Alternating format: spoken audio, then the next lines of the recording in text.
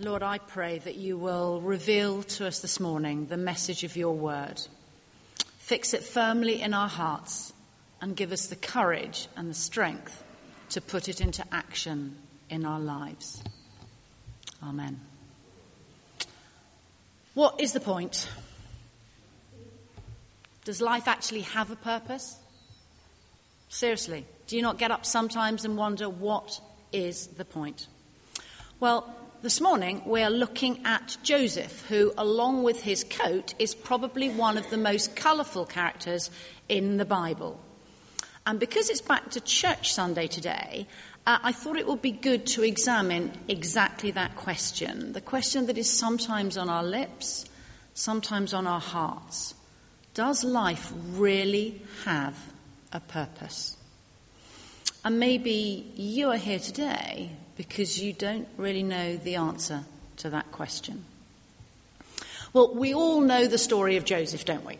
He was the favoured son of Jacob, who was the son of Isaac, who was the son of Abraham. So Joseph is a descendant of Abraham, from whose seed God promised would come a blessing for all families. And we hear in chapter 17 that Pam read to us that Joseph was just 17 at the start of his story. Some would say that's rather young to go through the ordeal that he went through.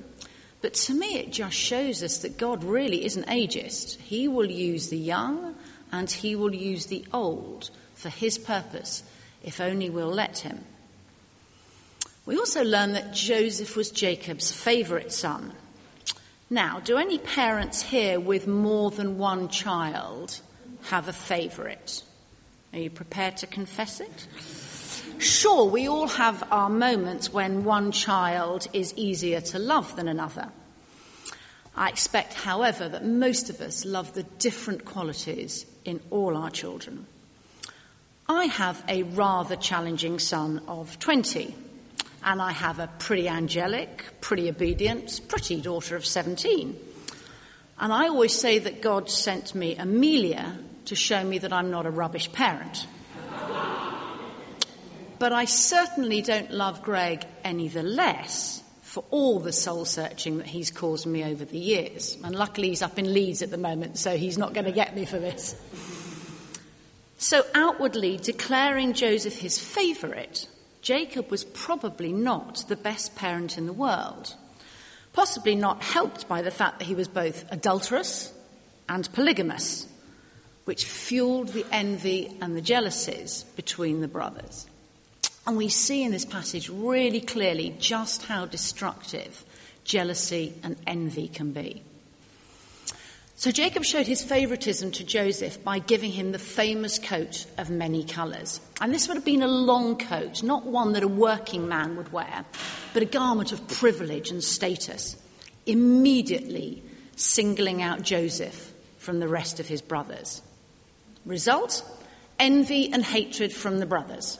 Note to parents, try to treat all your children equally.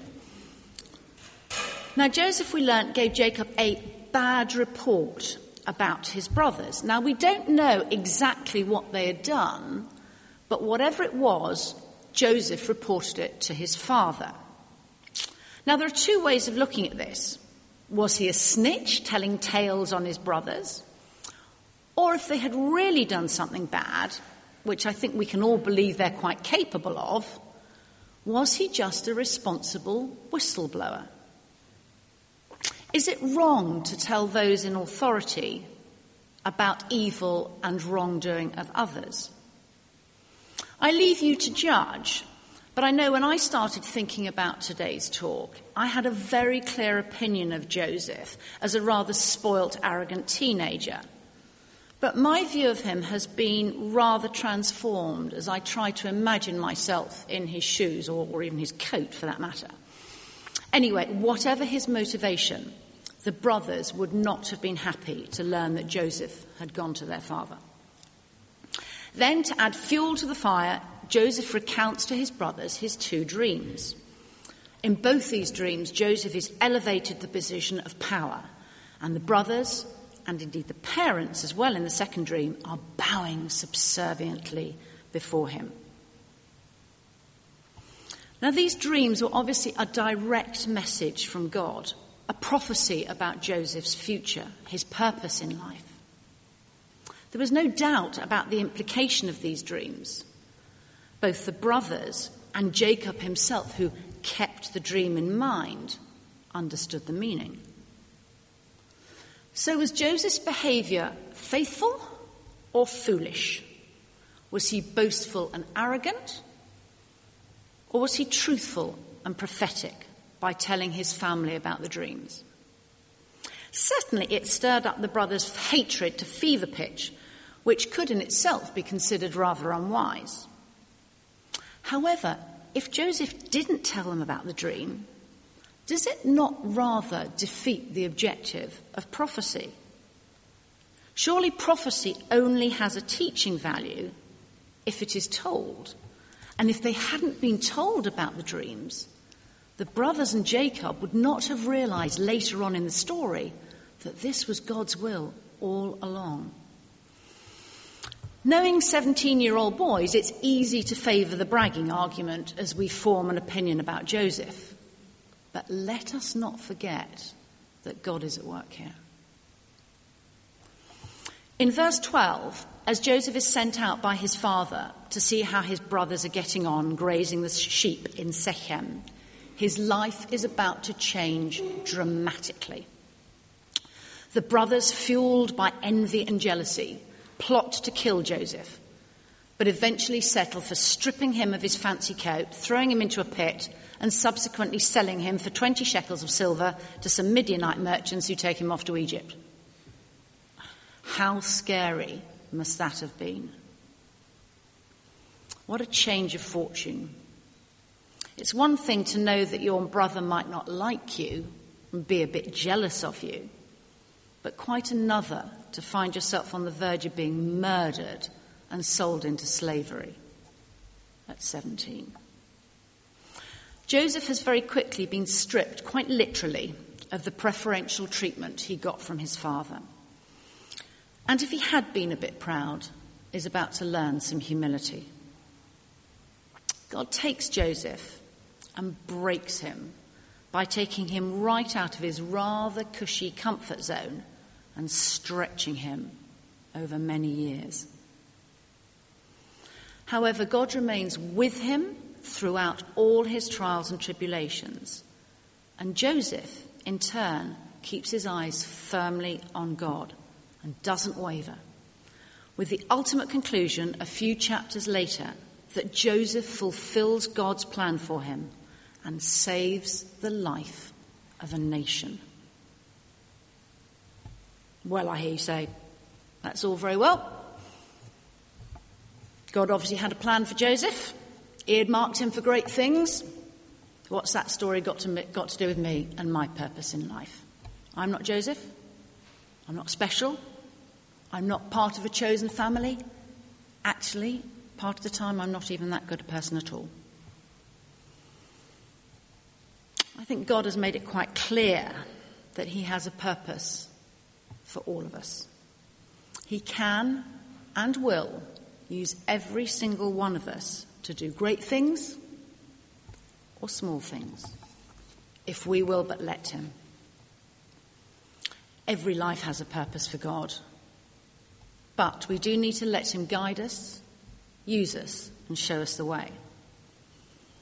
For I know the plans I have for you, declares the Lord, plans to prosper you and not to harm you, plans to give you hope and a future.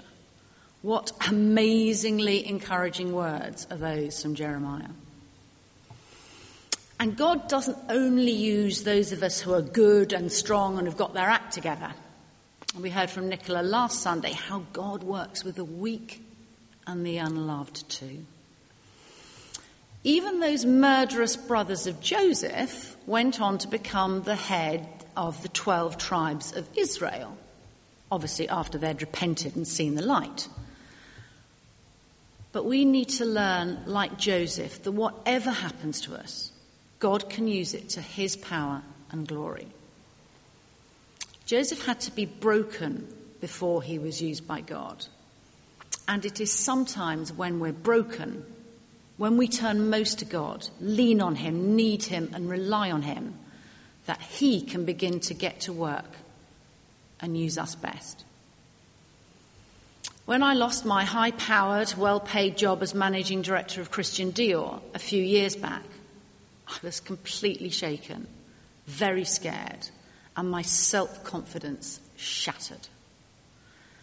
However, for some reason, I knew it was part of God's plan, as I know that he uses me through my work. I prayed more intensely at that time, as I really needed his help, and I felt very, very reliant on him. Yes, of course, I was stressed out about my circumstances, but I also tried to put my trust in him, to focus on him and what he wanted me to learn as a result of those circumstances. Since then, I've had the privilege of helping, guiding, counselling, mentoring and praying for many people who've also lost their jobs and who've been equally shell-shocked as a result. I'm not saying that God set out to break me, but I know that he worked with me in my brokenness. As Keir said a couple of weeks ago, not everything that happens is the work of God, but God works in everything that happens. So God may not be the cause of your breaking, but he'll be there with you as you go through it. Have you been broken? How did it strengthen you? Have you lost someone you love? Have you lost your job? Have you had to face failure of some kind? Are you sick? I'm sure most of us have felt very vulnerable at some point in our lives. You might be there right now. Are you willing to let God do what he needs to do in your life? Is there something in your life that seems to be spiraling out of control? If so, take it to God in prayer. Trust him. He wants to use you in the good times and the bad. God had a plan for Joseph. Whatever calamity befell him, God made it prosper. And Joseph turned to God in the good times and the bad times and allowed God to use him. God also has a plan for us. Think about where he wants to use you. In your workplace, within a friendship group, with people in need, with the young, with the old, the sick, the poor. God needed Joseph to save a nation. What or who does he want us to save? Amen.